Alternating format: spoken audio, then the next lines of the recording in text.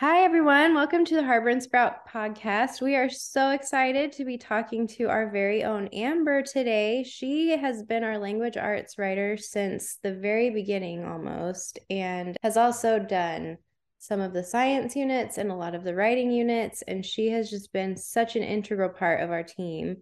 And today we're going to talk to her about her paleontology expertise. Amber is a homeschooling mom of two curious, nature-loving, and wild little humans, a creator of things, a hugger of trees, and a collector of books. She grew up red-haired and freckled in a small town on the east coast of Canada, surrounded by orchards and tides. Her love of language and literature emerged at an early age alongside her fascination with the natural world and all things old. Learning ancient languages, reading and writing poetry, and exploring wild spaces were among her favorite pastimes. While in university, Amber earned degrees in archaeology and paleontology. She spent her summers in graduate school excavating fossils in Eastern Europe and her winters studying the collections of natural history museums. The rest of her time was spent writing and teaching labs and lectures. Teaching became her passion. During this time, she also began working as an editor, which led her to pursuing a career in educational publishing. With the birth of her littles, Amber embarked on her next series of adventures, mothering and homeschooling. Today, Amber and her husband and their two little ones live in their forest home, an off-grid cottage that they're restoring as a family. In between homeschooling and renovating, Amber creates hand-painted, nature-inspired educational printables for her Etsy shop, So Simple Beginning, and writes curriculum for us here at Harbor and Sprout. So I have interacted now with Amber for a couple of years, and I'm completely convinced that there's nothing she cannot do. I approached her about coming on the podcast, and I said, well, here's a whole list of things that you could talk about because she does everything and she's good at everything. But today we're going to focus on the paleontology. So, Amber, why don't you start by just telling us a little bit about your background with paleontology, your education? How did you get started? Is this something you've always loved? I've always been really fascinated by old things and digging in the dirt. Like most of us, we grew up with sandboxes and finding old things, and I loved that from the very beginning. And so when I went to university, I started off in archaeology because, the 80s was a time of Indiana Jones. And I was really interested in Greek mythology and that whole sense of adventure. And as I went along, I my love of animals kind of shone through a bit more, and I started studying fossils. So my background is in primate paleontology. So usually, when you think of paleontology, you think of dinosaurs. And lots of paleontologists do, of course, study dinosaurs, but a lot of them study other types of fossil life. And I studied fossil monkeys and fossil apes. Specifically, I studied their bones, their anatomy, and I wanted to learn about how they moved, how they climbed in the trees, how they balanced, and a lot of that was related to their tails. I'm actually kind of interested in tails and how they relate to locomotion in living and fossil species, but really specifically the fossils. And I could talk about that for days. But so my education, I have a bachelor's in anthropology and biology and a master's of science and 6 years of a PhD almost finished in biological anthropology, which is where I studied fossil primates. It's amazing to me that it's such a specific focus. Not only is Yeah, it not necessarily dinosaurs, not is it only primates, it is the tails of, right. It's amazing that it's so focused. that's how it is nowadays. I think because there are just so many people studying so many things that when you get your piece of the like knowledge puzzle to work on and untangle, it's so very specific. I just kind of through my years of schooling, I ended up in that space, and many, many years spent working on that particular project, which was still very exciting. So, a typical day in the field, you said you studied in Eastern Europe. Tell us a little bit more about that. Oh my gosh. Okay. So, yeah, a typical day in the field, it really depends on the project and how much funding they have. You could be sleeping in tents, you could be staying in hotels, but generally across the board, you're getting up early and you're having breakfast, getting stuff together, your pack, your sunscreen, your hat, your rain gear, whatever you dig, rain or shine. You get in the van, you go out the site, and you dig all day. And it's very slow and careful, and you record everything that you find. It's very scientific, very methodical. And you go home and you have dinner, or not home, but back to camp, and do more work. You work in the lab, have meetings, fill out rest of your paperwork, your notes, and you do it all again. And it's a hard labor intensive work, but there's no weekends off. Usually it's just work while you're there. When I was in Hungary is where I was working in Eastern Europe, and we were lucky because we had a hostel that we were staying in, so it was much cushier than some of the other field projects that I've worked on. So, when you go out in the field on an extended trip like that, what's the general length of time that you're there? Field seasons usually, well, they take place in the summer and they usually last 4 to 6 weeks, I'd Why, say. why in the summer? Is it always in the summer?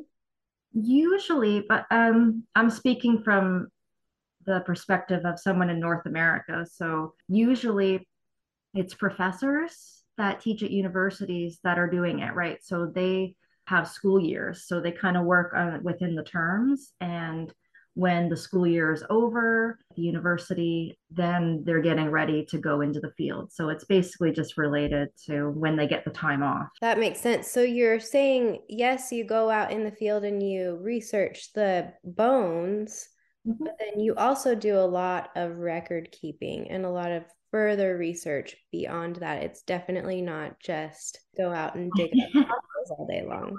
Very different. No, it's very sciencey. It's adventurous, and you're digging, but it's very meticulous. And if you find a fossil, then you have to measure exactly where it is in your space, its depth, and like GPS coordinates, even lots of photographs, labeling, note taking, proper cataloging, because it's going to end up being studied in a museum, and you need to know where it was in relation to other things. And there's a lot of paperwork that goes along with it. What are the tools that you use in the field? Those coordinates, I mean, do you have just your phone or what do you use for all that? It depends. Well, a lot of us, if they can afford it, use survey equipment. Like you see someone on the side of the road surveying for like land dimensions or where they're going to put a road or something like that. Archaeologists, paleontologists use the same kind of equipment to get distances and depths. And back in the day, they used to have like fancy GPS units. And now I'm not sure, that they probably use phones nowadays. But even within that, we take specific measurements from a specific point in the site called a datum. And so we know exactly where it is in the site Okay. where we're digging. What's your favorite thing about paleontology? Oh my gosh. Okay. Well, it's there's so many awesome things about paleontology, and I love it very, very much. It's very adventurous. Like you're exploring places that you've probably never been. I mean, I've had opportunities to do field work in, Rudabanya, Hungary, which is a small town, a beautiful town in Hungary. And there's no way on earth that I would have ever gone to Rudabanya had it not been for the field season. I've kayaked along the coast of Washington looking for ancient fish traps, and like just watching the sun come up over, like, the ocean. And it's very adventurous, and it's also really mysterious because fossils are mysterious, right? We don't really know everything. We can't, because it's in the past. It's like time traveling. And it's so very cool when you find a fossil, and you're uncovering it in the dirt, and you're the first person that's seen that for a very, very long time. And it could be a new species. I mean, it's an animal that doesn't exist anymore, and that is just like mind-boggling. And yeah, I can't say enough good things about paleontology. Just to hear you talk about it, you can tell that you chose the right line of work. I think you're going to make everybody who hears this decide that they want to go be a paleontologist too and go explore all of the mysterious things that you can find in the ground. Do you have a favorite? Do you have a fossil collection of your own? Do you have a favorite fossil that you've found?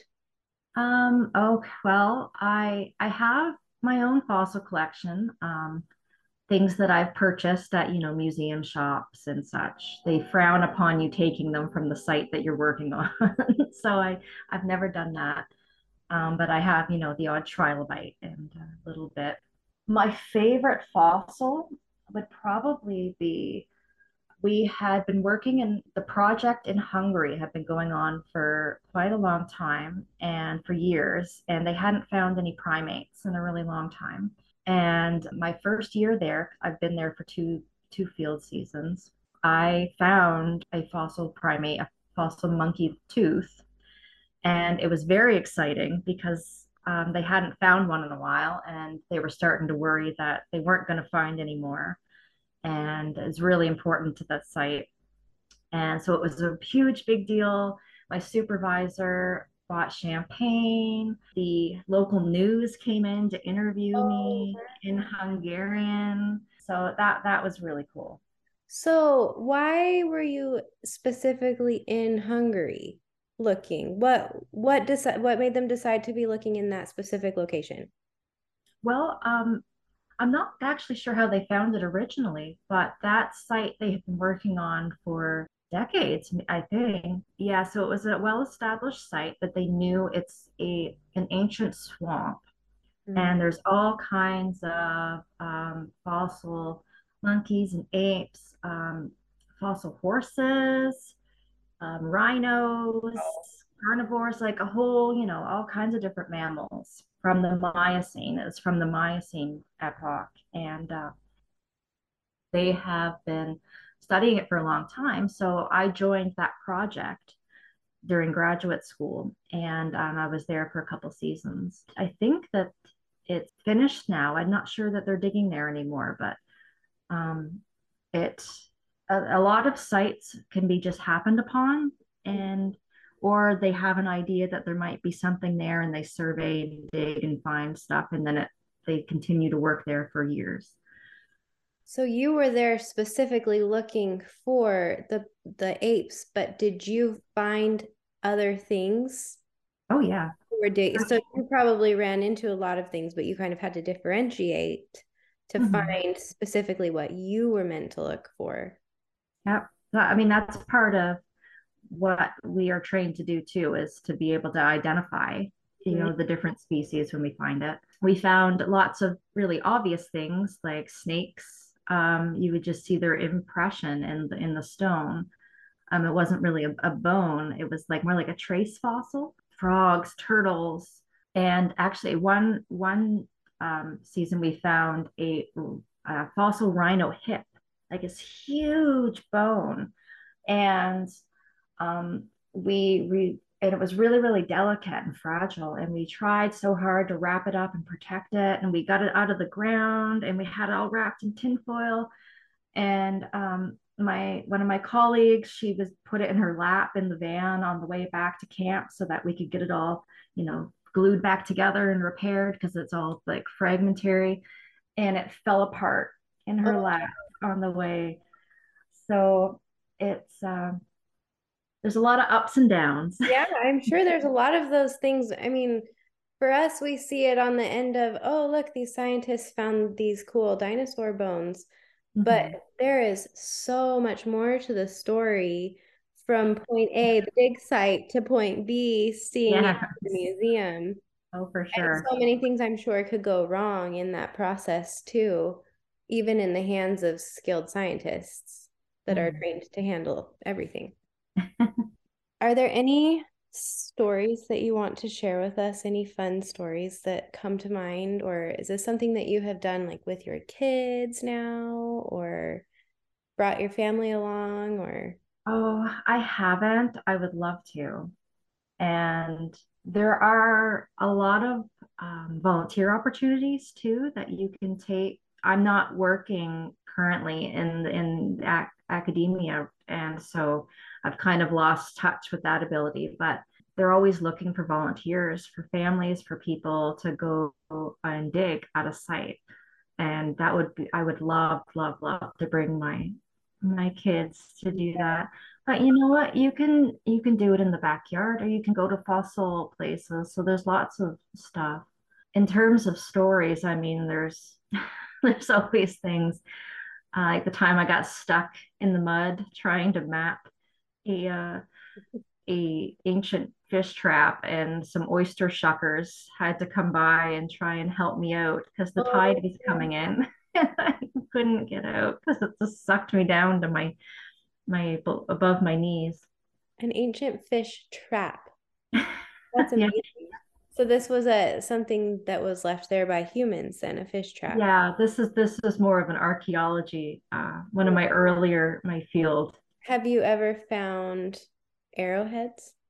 Yeah, I We have. I my first dig was in eastern Alberta, and I lived in a tent for 6 weeks, a tiny town of 30 people, and we doubled the population when we would go to dig Oh, there, the really? project. Yeah, and yeah, that's we would find artifacts. That was a 5,000-year-old archaeological site.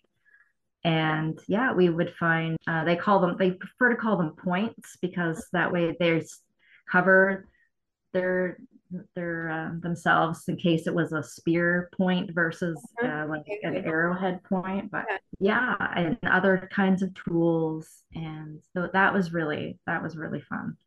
So do your interests gravitate more towards people artifacts or fossils? Fossils now. When I started, I was interested in people, but I'm just so interested in animals. Hmm. Like people are okay. People are cool and their tools are okay.